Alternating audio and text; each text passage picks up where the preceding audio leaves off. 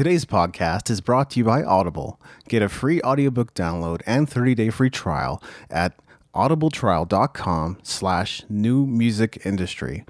Over 180,000 titles to choose from for your iPhone, Android, Kindle, or MP3 player.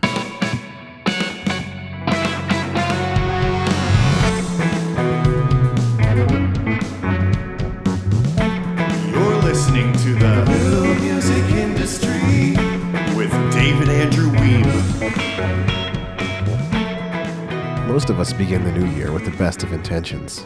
We set goals and resolutions, vow to make positive changes in our lives, and head off to the races. How does that turn out for most people? According to an article on Inc.com titled A Brutal Truth About Keeping New Year's Resolutions That Few People Are Willing to Admit, roughly 80% of people who make resolutions drop them by the second week of February.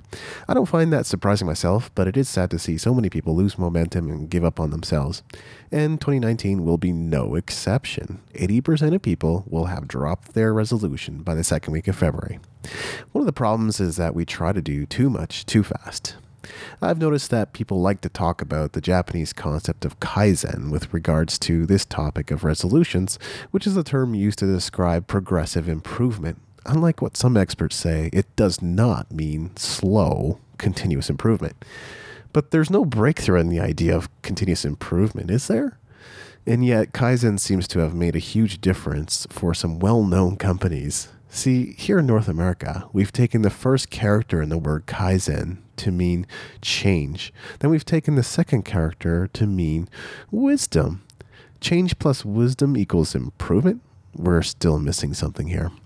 See, the character Kai doesn't just mean change. It means to stop the old and change it to the new. The character Zen doesn't just mean wisdom. It means to do good, to do what's right. It also refers to justice, something that has value, and the root of our motivation behind benevolent acts. Now we're getting somewhere. Kaizen as a whole means to correct or to improve the terms of a contract or your staff. Sorry, YouTube videos, you've done a horrible job of letting people in on this secret. Next time you need someone to explain to you what a Japanese term means, you should ask someone like me that actually speaks Japanese. See, what makes Kaizen effective, what produces breakthrough, is stopping what's not working and doing more of what is working. And it's to have a sense of justice and value about taking things in a new direction. At first glance, this may not appear to be profound, but let's say you're on a mission to lose 20 pounds. What would happen if you applied Kaizen to this process? What if you stopped eating junk food and other unhealthy foods and just ate healthy organic foods instead? You'd achieve your goal relatively quickly, right? So with that, I'd like to revisit another podcast episode from last year entitled The Fewer the Options, the Better. In this episode, I described how only having a laptop to do my work boosted my productivity and helped me accomplish more in less time. Let's go back and have a listen, and I'll be back to close this episode at the end. I recently moved into my new home. Upon arrival, the internet was supposed to work. It didn't. I called the cable company, but to no avail. They couldn't help me get my internet up and running from their support center either. They said a technician would have to come by the following week to get it connected. But life goes on in spite of your problems. Deadlines don't adapt to your circumstances. When you have work to do, you must find a way to get it done. Where I live, Wi-Fi connections are available everywhere, and I own a couple of laptops, so finding a place to do my work wasn't exactly an issue. But there are some slight inconveniences to working on one of my laptops versus my desktop computer. For one, I don't have as much screen retail space to work with. For another, many of my most important files are stored on my desktop computer, which has more hard drive space. But sometimes you must make do with what you've got, which is what I did. As I took my laptop with me around town to do work, I had an important realization about the limitations I was forced to work with. I discovered I was able to concentrate better on the tasks in front of me. The problem with computers is that they are a gateway to a near infinite number of possibilities, especially if they are connected to the internet. When working at coffee shops with limited connectivity, or working at home where I had no connection, I was better able to focus on what I was working on. While writing, I was fully in writing mode, not distracted by social media, Photoshop, email, an article that's open in my browser window, and a half dozen other things. This caused me to realize that the fewer options you have, the better, especially when you're working on something that matters to you. I tend to spread my time between many things such as graphic design, web development, email, songwriting, audio production, video editing, and writing. But one of the highest priority activities in my life is writing. Writing is how I've built a popular music industry blog. It's how I've earned 2/3 of my living for many years. It's how I've built many valuable industry connections. It's how I develop books, courses, and other resources that thousands of people consume and pay money for. So it would make sense for me to allot a larger portion of my time to writing compared to anything else. I derive some of the greatest value in my life from writing. The ability to focus on that discipline without being distracted has resulted in increased productivity, even though the lack of an internet connection at home has proven inconvenient at times. I don't know about you, but I can be easily distracted. It's not a weakness to admit that. Rather, it's something you should know about yourself so you can come up with strategies to cope with it. For me, clearing away the excess clutter has obviously been beneficial. It's important to realize our lives are more cluttered than ever. We have so many ways to communicate and consume information, and so much coming at us at all times that we forget we're being inundated with other people's agendas and priorities. We barely pay any attention to what matters most to us. We live in the past and the future instead of in the moment. If you aren't convinced, then let me paint a picture for you. What if you had a special room with only a guitar in it? What if you locked yourself in that room every day for an hour? What if you had no distractions, your mind was clear, and you were motivated to get some work done? Do you think you would get better at guitar? Some people tell me it can be hard to advance as a player, especially if you've been playing the instrument for a long time. I have to disagree. I find 15 minutes of focused practice time is more than enough to make progress as a guitarist, and I've been playing for nearly 16 years. Sometimes I can learn an entire guitar solo in that time.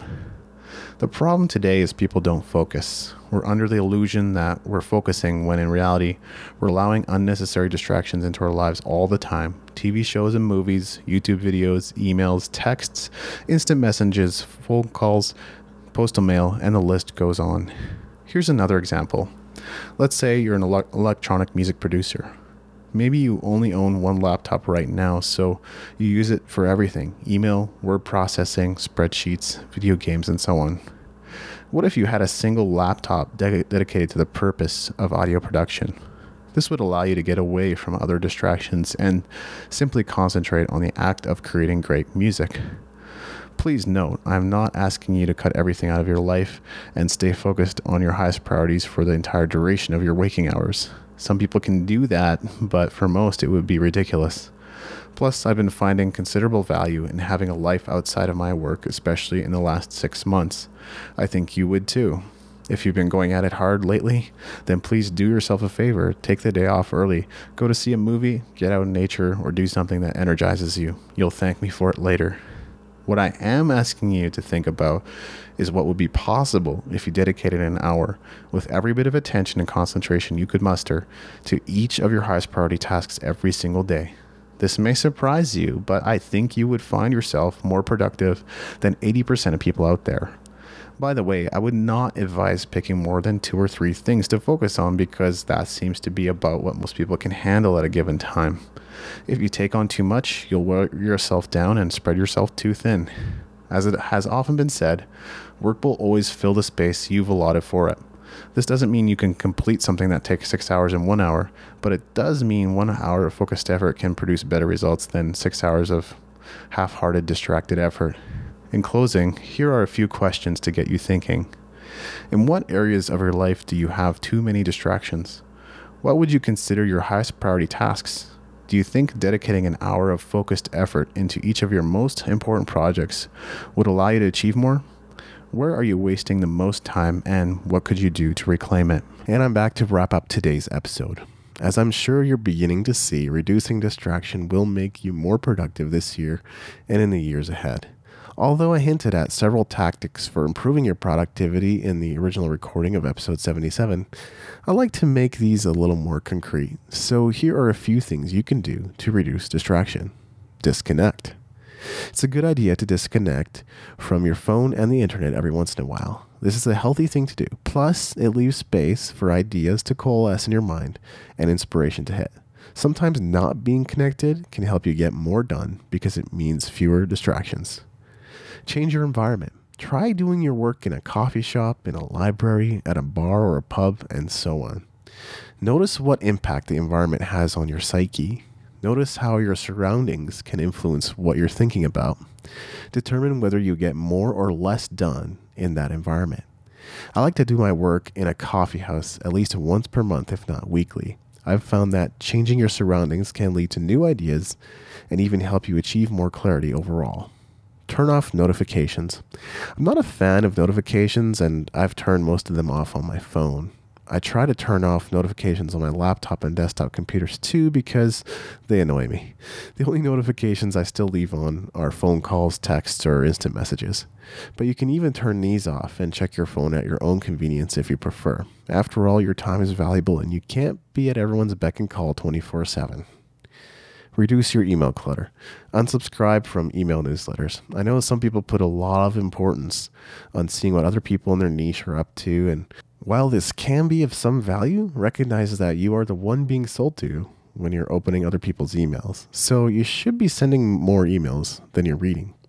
Also, I've subscribed to some email lists thinking I would be spying on the competition, only to forget what I was doing and end up unsubscribing anyway.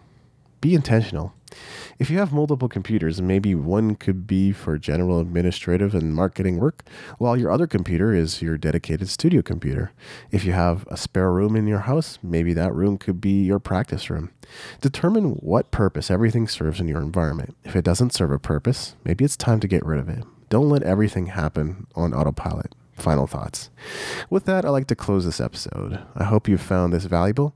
Here's wishing you a productive 2019. Thank you for listening. Music in this episode was brought to you by Brian Young. Wherever you're listening to this right now, please consider leaving a 5-star review and comment to help us get the word out about the podcast.